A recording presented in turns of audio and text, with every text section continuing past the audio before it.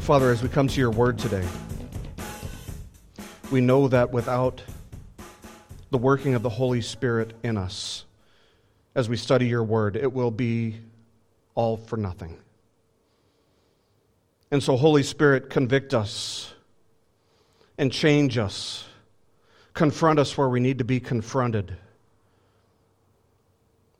We ask that our minds would be renewed, that our hearts would be renewed, that our commitment to living for you and pursuing holiness would be renewed, and that your work in us would be advanced today as we study your word for the glory of Christ. Amen. Well, if you have a Bible with you, turn to Genesis chapter 38. We're going to be covering the entire chapter today, Genesis chapter 38. And as we continue in our study of Genesis, we come to yet another one of these chapters that a lot of commentators and a lot of preachers are just more than happy to skip over and just forget about. One commentator writes that this chapter is, quote, entirely unsuited to homiletical use. Homiletics is the discipline of preaching. So he's saying it's totally unfit for preaching. A.W. Pink, one of my favorite commentators, he gives this chapter just one paragraph, completely skipping over all the details in this chapter. And so I suppose that there is a sense in which this chapter is offensive. Those of you who are joining us for the first time, this is a very interesting time to be joining us for the first time, because in a sense this chapter is kind of repulsive. And I would say, though, if you watch any television at all, does everybody in here have a television? Does everybody watch it? The stuff that we cover in this chapter is nowhere near as offensive as the stuff that's on primetime TV. So keep that in mind if this stuff makes you cringe. But the fact that God isn't afraid to air the dirty laundry of the heroes of the faith should actually give us confidence. Confidence that His Word is true and trustworthy, because if the Bible was just a bunch of fairy tales, a bunch of made-up stories, chapters like this wouldn't even be in there, because it shows the depths of the sin and the personal flaws that the fathers of the faith had. See, God doesn't try to pretty things up for us. And personally, I really appreciate that, because when somebody tries to pretty something up, they're trying to hide something. And when somebody's trying to hide something, I can't trust whatever they're saying.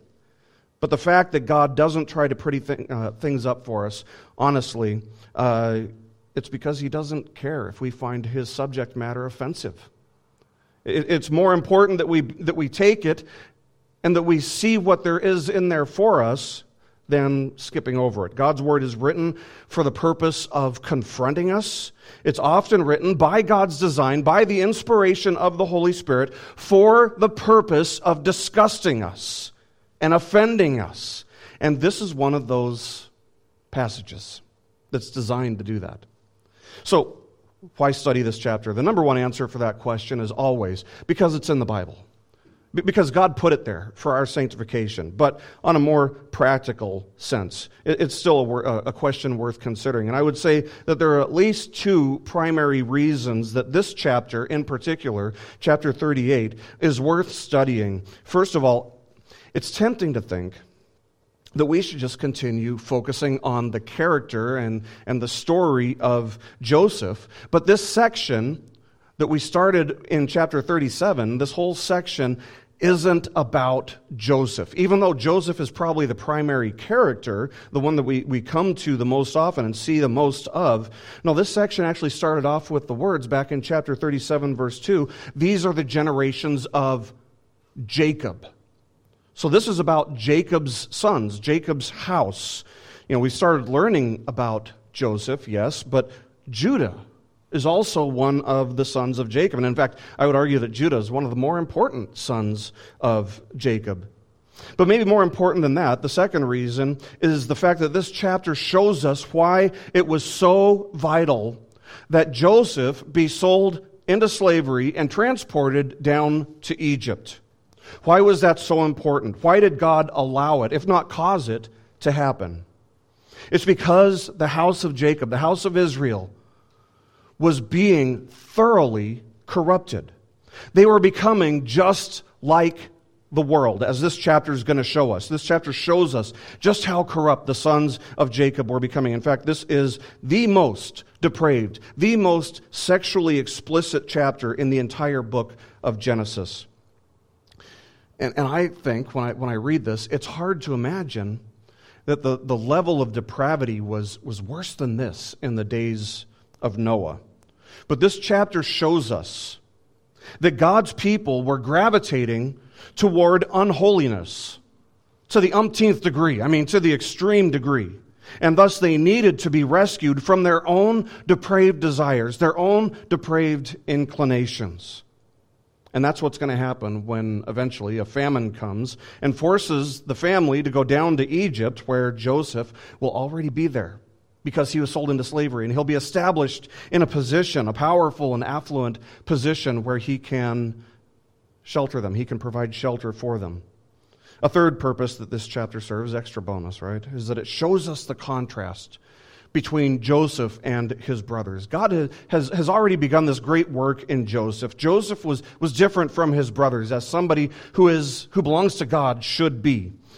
But when Judah, in this chapter, when Judah has a chance to engage in this illicit sexual encounter, he can't jump fast enough at the opportunity.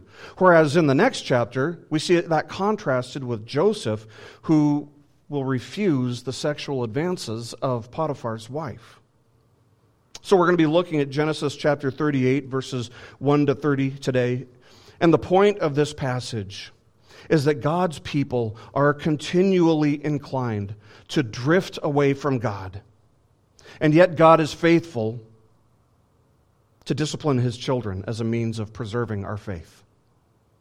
God's people are continually inclined to drift away from God, and yet God is faithful to discipline his children as a means of preserving our faith. So we ended chapter 37 with Joseph being sold into slavery and being taken down to Egypt.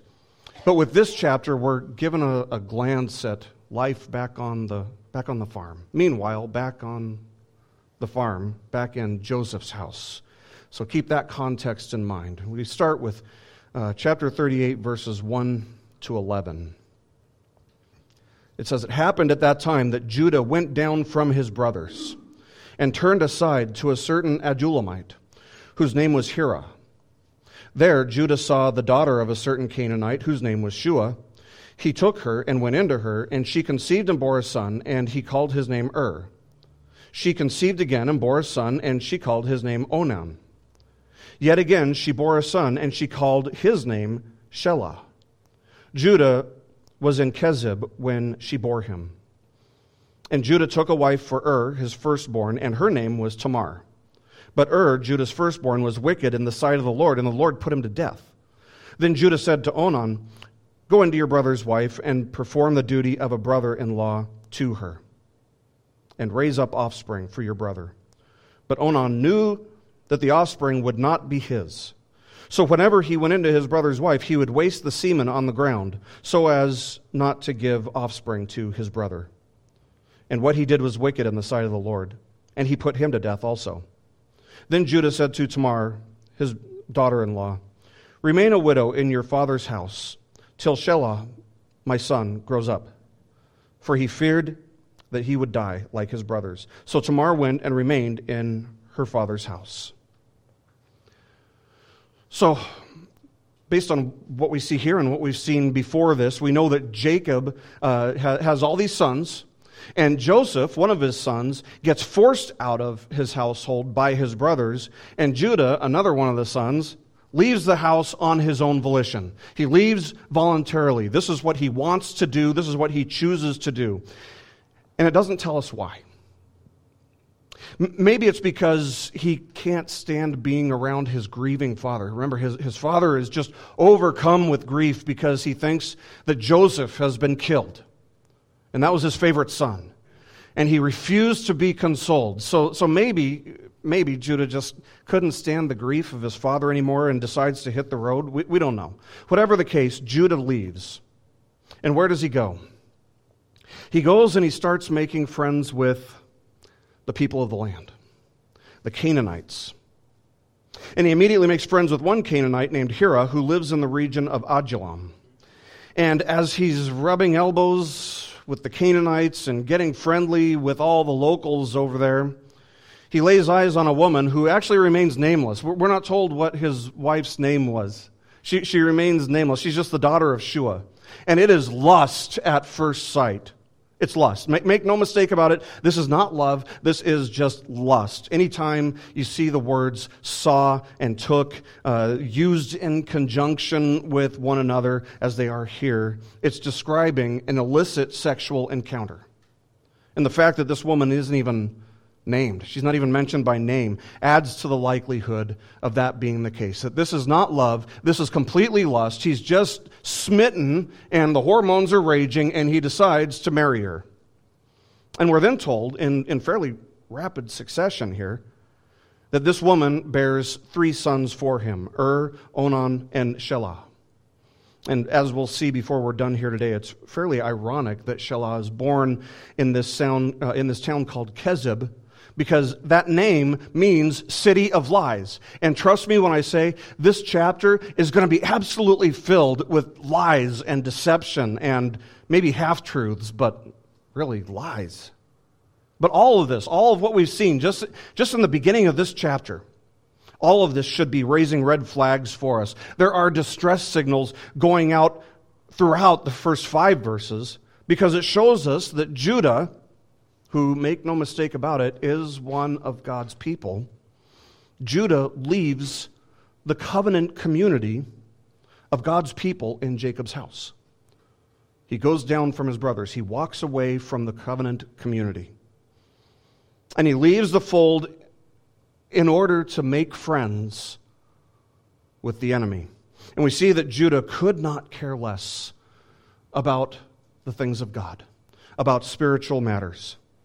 The Canaanites have this booming economy, right? I mean, we learned that a couple chapters ago when we were looking at the heritage of Esau, that the Canaanites have this booming economy and they have all these beautiful women, apparently. And so the promises and the covenants of God, who needs those things? All the things of the world start appealing to Judah and they're drawing him away. And so he leaves the covenant community to pursue all these shiny things and beautiful things that the world has to offer, which are actually just bait.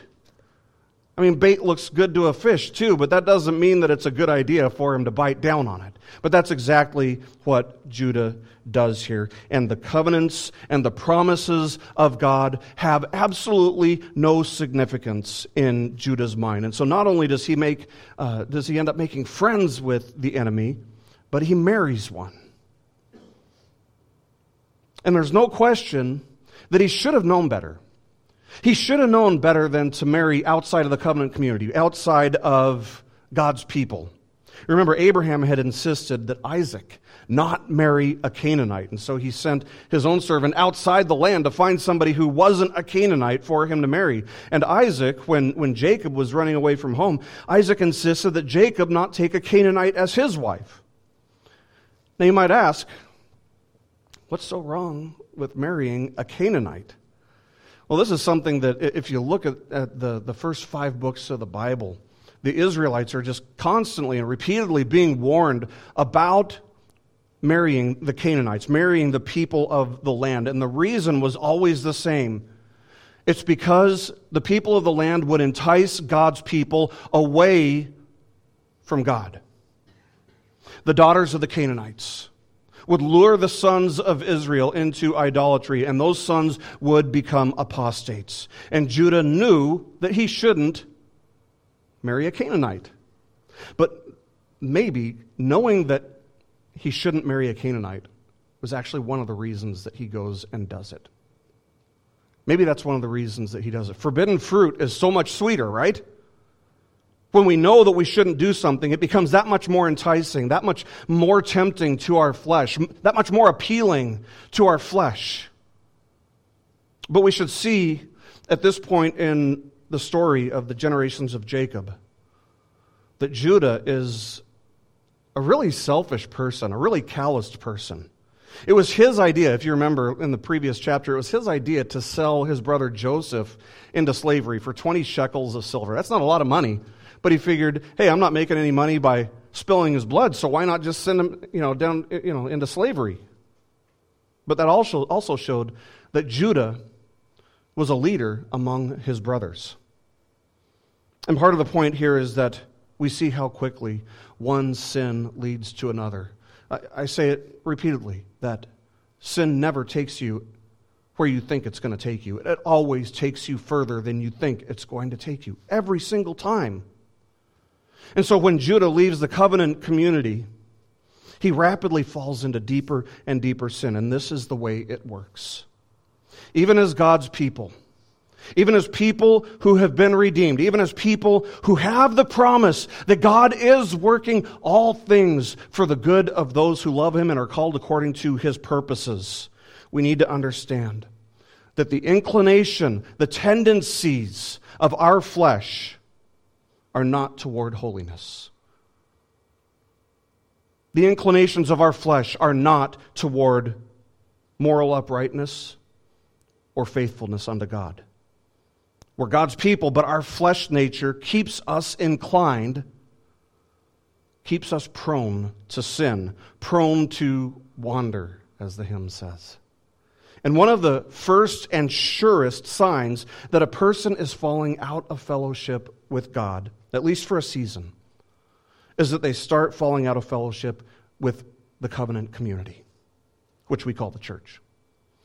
And part of my job as a pastor, I can show you in my job description, part of my job is to call people who are falling out of fellowship with God back into the fold.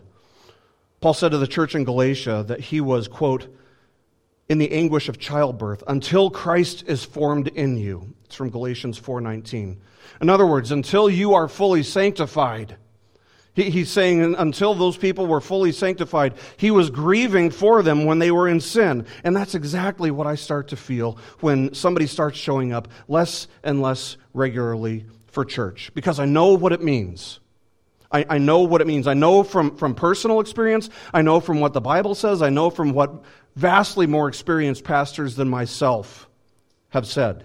I mean, you can deny it all you want, but I've been doing this long enough now. I've gleaned enough wisdom to know that this is what it means when somebody comes into fellowship less and less regularly. Because we do the things that are a priority for us. That's what we do. That's just basic human psychology. It's also biblical. That's the way that we're designed. It's the way we function in every aspect of our lives. We do the things that we enjoy, and we stay away from the things that either we don't enjoy or we don't see any value in and don't have a desire for.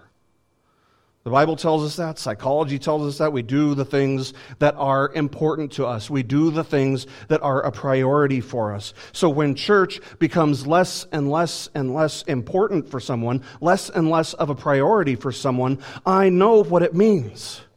I know that it means that God is becoming less and less of a priority for them. And that is true 100% of the time. There are no exceptions. Now, I understand there are some people who have diseases and they can't come to church. That's not talking about what's a priority for them. That's talking about what they're physically able to do. But if nothing else, if somebody is able to come to church but chooses not to come to church, how do you think that somebody who stays away from church can uphold the 60-something plus commands that are dealing with one another when they're not even meeting with the church? And to not uphold those commands is to be in sin. And you can't live comfortably in sin when you're in close fellowship with God. We do not gravitate toward holiness. We do not find ourselves prone or inclined to obedience to Scripture or faithfulness to God. Like Judah, every single one of us is inclined to drift and to just keep drifting until we're absorbed into the world completely, apart from God's grace working in us to bring us back, to discipline us. Every single one of us is bound to either be a hypocrite where you come to church, but 6 days of the week you're living like the world, to either be a hypocrite or to be an apostate, somebody who abandons the church completely. And I say this as somebody who walked away from church for at least 5 years at one point in my early adult life. I know what it means. We sang this morning, prone to wander, Lord, I feel it, prone to leave the God I love, and yes, that is what we are. We are prone to leave the God we love. It is only the grace of God that prevents us from becoming completely godless, just drifting into oblivion. See, we needed grace when we were lost, and once we were saved, we still needed the grace of God every hour of our lives. That's one reason, if not the main reason, the primary reason, that coming to church matters. It establishes accountability. It establishes boundaries in our lives. And it keeps us, it at least helps to keep us from wandering away from God. The American proverb, you've all heard it, I'm sure, is birds of a feather flock together, right? Everybody's heard that? You know, that's actually biblical. It's actually biblical. Paul says in 1 Corinthians 15:33, he says, do not be deceived. Bad company ruins good morals. Bad company ruins good morals. It doesn't say that good company is going to improve bad morals. And sometimes that's what we think we're doing. We will establish some kind of deep friendship with somebody thinking, boy, this person really needs Jesus. If I just become a really good friend to them, maybe they'll change. Maybe they'll be converted. And there is a conversion that takes place, but it's the other way. Because every one of us is inclined in that direction. Our closest companions, our closest friends, our closest partners need to be Christians. We need to have regular, meaningful fellowship with other Christians, parents. Us too. We need to be setting an example for our kids. We need to not only know this and practice this ourselves, but we have to be keeping a careful watch on the people that our kids are hanging out with as well, moms and dads. Are you modeling this? We need to be setting an example for our kids. And Judah doesn't do that. Judah fails to set a godly example for his sons, and we immediately see that his first son, gets married to this Canaanite woman named Tamar. In fact, Judah actually arranges the marriage himself, apparently. But then we're immediately told that the Lord takes Er's life. And we aren't told exactly why, other than the fact that did something really wicked. The wickedness in his life was so great that God took his life. We don't know exactly what that means. We just need to know that was wicked. And I mean, we're all wicked enough that the Lord would be perfectly just in taking any of our lives at any moment. But we can assume that was exceptionally wicked. See, part of the custom of the land at that time, and a custom that would be declared law for Israel in the Mosaic Law, was that if an older brother died, the next oldest brother in succession would have a child with the older brother's widow, and that child would be deemed the child of the older brother still. And that was important because in that culture, women didn't have inherent value in the eyes of the culture. They were destitute if they didn't have if they didn't have a husband, they'd be destitute. They'd be exponentially more destitute if they not only didn't have a husband, but they also did not have children. And so for that reason, because God loves women and didn't want to see women abused in this culture, God puts this provision into the law of Moses in Deuteronomy chapter 25, verses 5 and 6. It says this: if brothers dwell together and one of them dies and has no son, the wife of the dead man shall not be married outside the family to a stranger. Her husband's brother shall go into her and take her as his wife and perform the duty of a husband's brother to her. And the first son whom she bears shall succeed to the name of his dead brother, that his name may not be blotted out of Israel. And we saw what the consequence was if he refuses. She gets to take his sandal off, spit in his face. I mean, it's serious stuff. And what we see here is that the nuts don't fall far from the tree. And so Judah's kids, his sons, are really exactly like him. So Onan uses Tamar for his own gratification. That means exactly what it says it means. There's no hidden meaning there. It means exactly what it says. He's using Tamar for his own gratification. And not just one time, but repeatedly. Repeatedly. And so what happens? God takes the life of Judah's second son, Onan. Judah wanted his oldest son to have an offspring, of course. And so that's why he tried to urge Onan to do this. But Onan just wanted to have a good time. And as one commentator writes, quote, he does not wish to produce a son for his dead brother because then that son would be considered the firstborn and would get a double portion of Judah's estate. As it is, Onan himself is now the firstborn who will inherit the double portion. End quote. And so it was really a combination of greed and just using her as an object for sexual gratification. Both Judah and his son Onan viewed Tamar as an object, as a means to an end. Neither treated her with dignity. And I hope you're offended by this. You're supposed to be offended by this. It's supposed to be revolting. It's supposed to be repulsive. And so now, Judah only has one son left. And he's kind of stuck between a rock and a hard place. He's stuck between the cultural custom that Tamar would be with the next son in succession and a superstitious belief that Judah had developed that Tamar was actually somehow responsible for the deaths of his sons. And so Judah, being as far from God as he is, he's spiritually cold, he's spiritually callous, and so he fails to see that it's actually not that Tamar resulted in the death of his sons, it's their wickedness that they learned not only from Judah, but from the Canaanite culture that he put them into. Birds of a feather flock together. Don't be deceived. Bad company corrupts good morals. And that's a lesson for all of us. So Judah, he's between a rock and a hard place here. He just lies to Tamar. He tells her that she should go back to her father's home until his third son, Shelah, grows up. See, Judah actually has no intention of allowing Tamar to marry him.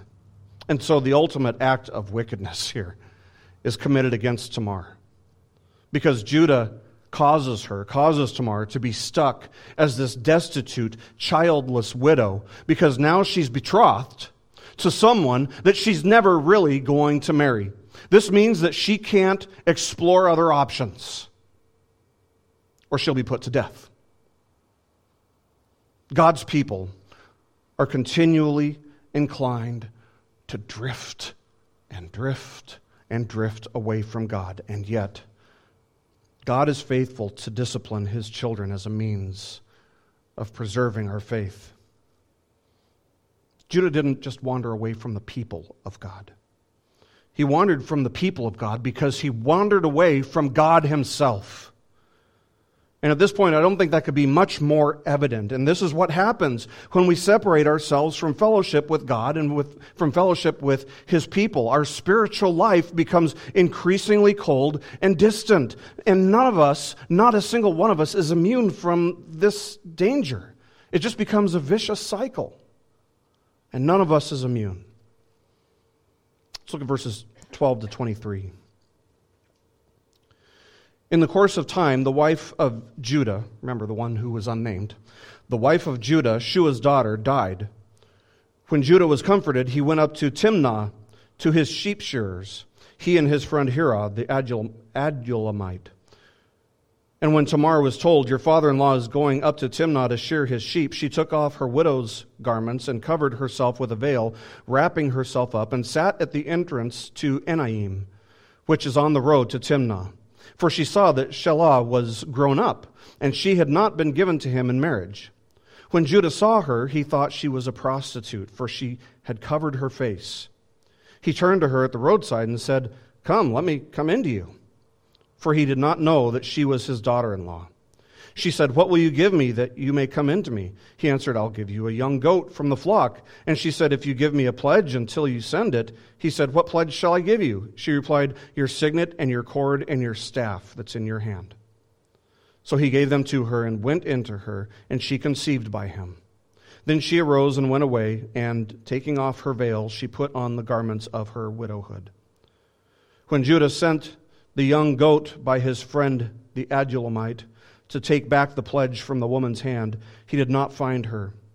And he asked the men of the place, "Where is the cult prostitute who was at Enaim at the roadside?" And they said, "No cult prostitute's been here." So he returned to Judah and said, "I have not found her." Also, the men of the place said, "No cult prostitute has been here." And Judah replied, "Let her keep the things as her own, or we shall be laughed at. You see, I sent this young goat, and you did not find her." So we're told that eventually Judah's wife, the unnamed woman, the unnamed wife, dies. And so after a time of grieving, Judah and his friend Hira go to what was called the Sheep Shearing Festival in the town of Timnah, in the region of Timnah. The Canaanites were known for some really, really weird and depraved superstitions, and this is one of them. I'm not going to get into the details about what exactly they thought or what they exactly believed or what exactly they would do. I'll just say that this festival involved a lot of wine drinking and a lot of illicit sex. And so we're told that Tamar is still living with her father. This is years now after receiving the promise of marriage, after the betrothal that she had to Shelah. Judah hasn't lived up to his word, though. He's basically forgotten all about Tamar. She's the last thing on his mind. And so when Tamar hears that Judah is going to be going up to the sheep shearing festival, she removes her widow's veil and she dresses up like a prostitute, covering her face, hoping that she can entice Judah. Why does she do this? Because she realizes that Judah had lied to her, and that if she didn't conceive of a child, her life was at risk. I don't know if she realized that the line of Judah also would have ended right here if she had not done this. So this is also in God's plan. He's using the evil and wicked and deceitful plan that Tamar is coming up with to further his plans, to continue the line of Judah. So we're told that she's living with her father. This is years later, but when Judah sees her on the side of the road at the entrance of Enaim, he's just smitten with lust, just like his son was. He doesn't recognize her, maybe because her face is covered. But maybe her eyes were showing and she could entice him with her eyes. It's also probably worth noting that her name means palm tree, which scholars think probably indicates that she just had a great figure. But to Judah's credit, somewhat in his defense here, we're told that he makes this offer. He solicits prostitution, right? That's what this is. Because he doesn't realize who it is. Because he doesn't realize that it's Tamar. So the indication is pretty clear. If he had realized that this was his daughter-in-law, he would not have done this. But what happens when you play with fire enough times? You play with fire enough times, you get burned. And that's exactly what happens here. So they start negotiating terms for this deal. What's he willing to pay to be with her? He offers a goat. The problem he faces is that he doesn't have a goat there with him to give to her. So she says, I need a pledge. What are you going to give me as a promise that you're going to bring me a goat? It's something that she'll hold on to, something she'll have and hold on to until he shows up with a goat, at which point they'll trade. And Judah's response is, well, what do you want for a pledge? What do I have that I can give you for a pledge? And she says, okay, give me your signet, give me your cord, and the staff in your hand. That'll be good enough. And we need to understand that in our day and age, this would be like giving somebody your mother's maiden name and your social security number, right? Or it's a mark of identification. It's a mark of authority. And he would want this back, undoubtedly. So she accepts it. And so we're told that he goes into her and she conceives. Is going to have a successor to carry on the line of Judah after all. And as Tamar leaves, she leaves with the things that he pledged: the signet, the cord, and the staff. He's going to want those back, and he's going to want them back soon. Maybe because he's feeling ashamed, maybe because he's feeling a little bit embarrassed for having been with a prostitute, he sends his good old buddy Hira to fulfill the pledge and to retrieve his things. And we're told in verse 20 that he couldn't find this woman. So Hira goes to the people of the region and he starts asking, have you seen this cult prostitute? Where can I find this cult prostitute? And they deny that a cult prostitute has even been there. And Judah's response actually reveals to us, it exposes the guilt and the shame that he's kind of struggling with, that he's trying to suppress. He says, let's just forget about it and let her keep those things, because if people find out what I did, they're going to laugh at both of us. And so once again, we see that Judah is such a jerk. He's just concerned with himself. He's totally consumed with self-preservation and his own gratification. He couldn't care less about anyone else, especially Tamar, and he couldn't care less about God. But here's the good news. God wasn't done with Judah. Isn't that the great hope of our faith? That God isn't done. As long as we have a pulse and as long as we have some brain waves, God isn't done with us. That's good news for me, because I don't know about you, but at this point, when I was saved 20 plus years ago, I thought that, by the time I'm 45, man, I should be there. I should be completely sanctified. I don't have that far to go. And as I get older and more aware of my own sin, I realize the more I learn, the more I see how far I have to go. And so it's good news that God isn't done with us as long as our heart's beating. Because God's people are continually inclined to drift away from God, and yet God is faithful to discipline and rescue His children and preserve their faith. And we can and we should rejoice in that fact, because if you are His, God isn't done with you. Maybe you're like me and you've had a season where you walked away from church and you're ready to come back. That's great. There's grace. There's grace. And God isn't done with you. Isn't that great news? That makes my heart sing. God isn't done with us. Until He returns or calls us home, therefore, we must continue striving for holiness, learning to depend on God's sustaining and restraining grace in our lives. Judah wasn't even beginning, really. Not yet. But God is at work in this. It's the invisible hand of God at work. He's not even named in this chapter. But He's there. He's at work in this. He's going to discipline Judah.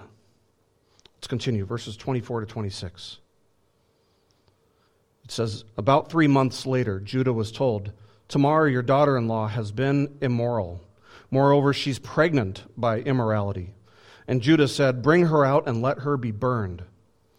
As she was being brought out, she sent word to her father-in-law, by the man to whom these belong, I am pregnant. And she said, please identify whose these are, the signet and the cord and the staff. Then Judah identified them and said, she is more righteous than I, since I did not give her to my son Shelah. And he did not know her again. So word eventually gets back to him that Tamar is pregnant, that she's been sexually immoral. In other words, she's been with somebody outside of the context of marriage. She's conceived of a child out of wedlock, even though she was betrothed to Judah's only remaining living son, Shelah. I hope you see the evil intentions of the predicament that Judah put her in by telling her that when Shelah grew up, she'd be able to marry him, and not holding that promise.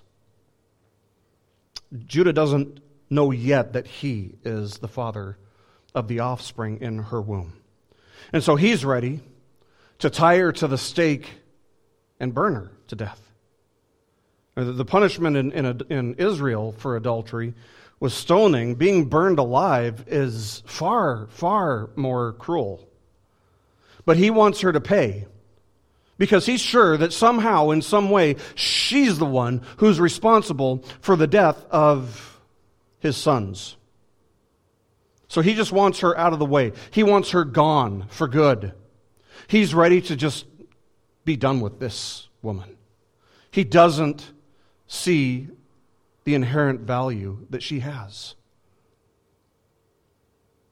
But Tamar has a defense. She waits kind of until the last minute. And as she's being brought out to be put to death at the stake, burned to death at the stake, she yells out that the offspring in her womb is fathered by the person who owns this signet, this cord, and this staff. And Judah has the tables turned on him right there in front of everyone. And so he's forced to acknowledge that the signet and the cord and the staff belong to him. They're his. And so he's confronted with his sin. He's confronted with his shame in a very powerful and very public way. And this is where he becomes aware of his unrighteousness. And as he becomes aware of this unrighteousness, we have to understand that this also marks the place in Judah's life where transformation begins. The trains started rolling. He confesses that those things are his. He confesses it was him. He confesses that he never planned on letting her marry his son. He confesses that he's just a swindling, wicked man, basically. And that she was right. She was right and wise to take this course of action. So, Tamar is publicly vindicated, publicly exalted, and Judah, on the other hand, is publicly shamed. Justice. But this is where Judah's awareness begins of what a wicked man he is. And this is where he starts to change. Because after this, he's never going to behave so wickedly again. He's actually going to go back to the covenant community. He's going to go back to his brothers. He'll go back and care for his grieving father. Eventually, he's even going to offer himself to Joseph as a slave in exchange for the freedom of his brother Benjamin. And in the end, by the time we reach the end of Genesis, Judah will be the son who is most highly exalted out of all of Jacob's sons. Judah will be the one whom Jacob bestows the greatest honor upon, blessing him with the prophetic words, Judah, your brothers shall praise you. He goes on to say, the scepter shall not depart from Judah, nor the ruler's staff from between his feet. What did Judah do to deserve this? Nothing. Nothing. It is all the grace of God. And what grace God lavished upon Judah. He doesn't just sprinkle some grace on him. He lavishes Judah with grace. Because Judah deserved the fate of his two oldest sons, didn't he?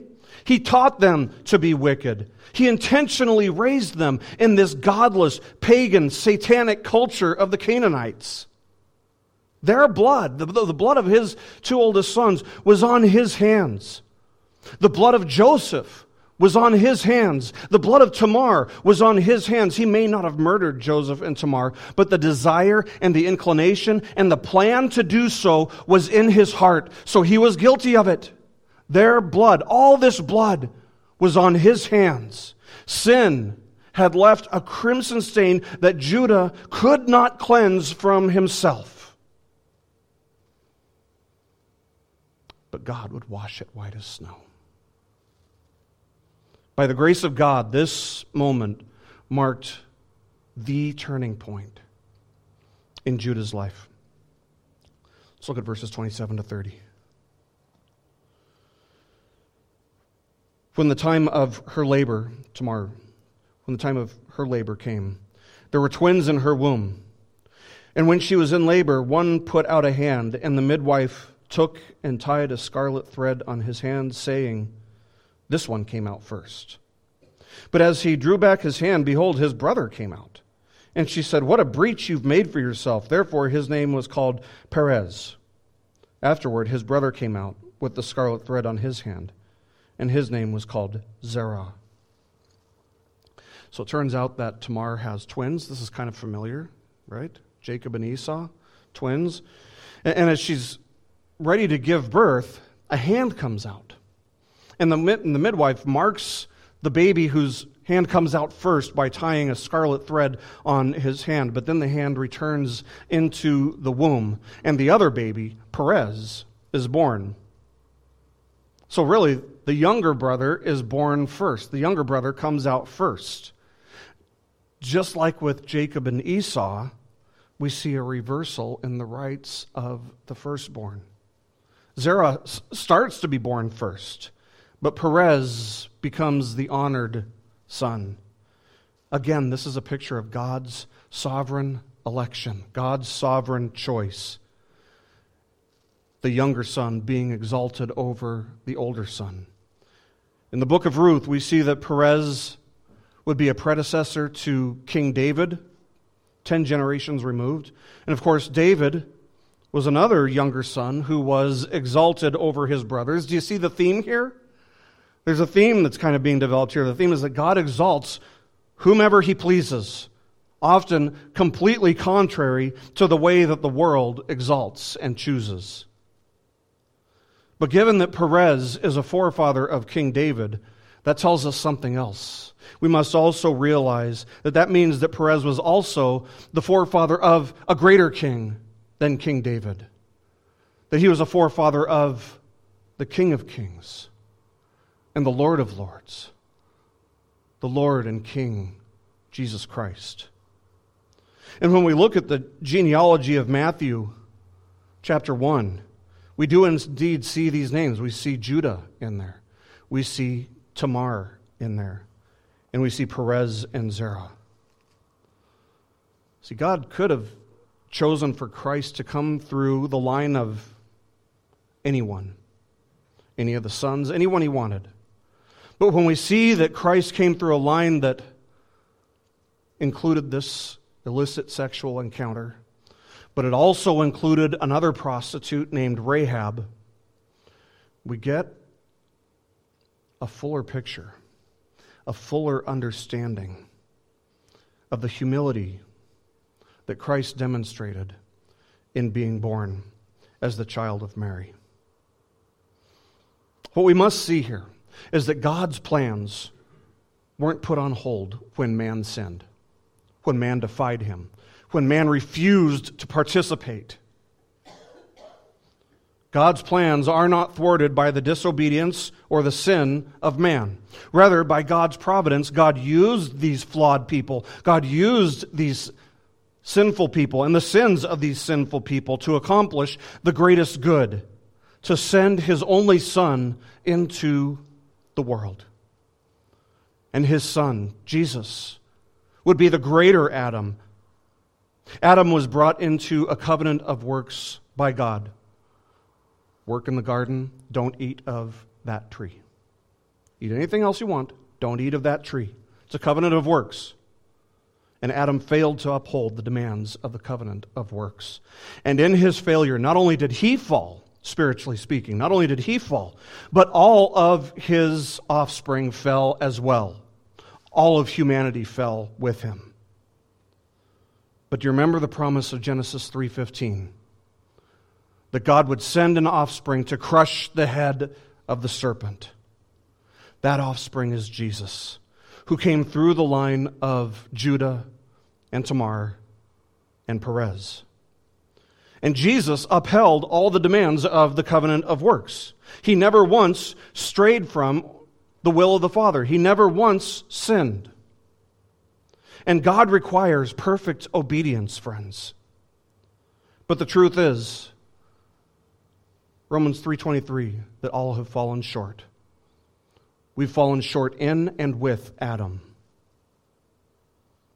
And so our only hope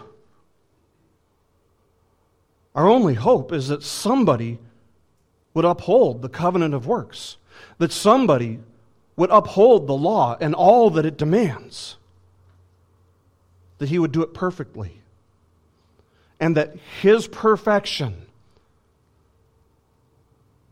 would be imputed to us, would be credited to us as sinners. And this is exactly what Jesus did. He took the sins of his people upon himself, and he bore the wrath of God against those sins in our place. And his perfect righteousness is transferred, is imputed to anyone and everyone who will repent and believe in him. His perfection is credited to our account, that we may stand before God in his righteousness. By faith in Christ, you can experience the forgiveness, the grace, and the transformation that Judah experienced. But here's what you can't do. You cannot be conformed to the world, conformed to the culture, and be transformed by God. You got to pick one or the other. It can't be both. In our passage today, we're once again reminded that God is in sovereign control of this crazy, sinful world. And in a chapter like this, it might look like he's not there, but he is never absent. He's never absent. He's always there. He's always in control. You and I are just as prone as anyone, Judah included. We're just as prone to corruption and to compromise as anyone. But God will prevent us and he will rescue us from that corruption, from the stain of sin, when we look to him and avail ourselves to the means of grace that he has provided in Christ Jesus our Lord. Friends, you and I are continually inclined to drift away from God. And yet God is faithful to discipline his children, to rescue us from our own inclinations, and to rescue us from his own wrath, to preserve our faith. And so we can be confident in light of a chapter like this one. We can be confident, we can trust God to be faithful to the things that he has planned and promised. From salvation to sanctification, that is our growth in Christ's likeness, he's sovereign over it all, to glorification, the day that we stand before him in glory, and he will complete the work of our salvation.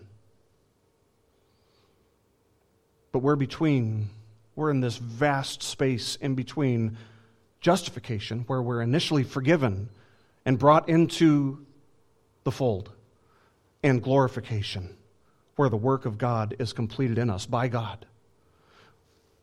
We're in the space in between right now, and we must make the most of it.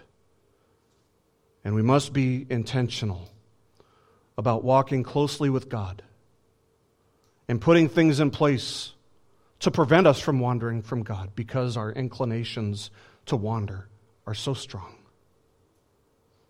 Until the day of our glorification, we must commit ourselves to striving for holiness, practicing and growing in obedience, and growing in faithfulness and fruitfulness for the glory and under the authority of our Lord and Savior, Jesus Christ. Let's pray.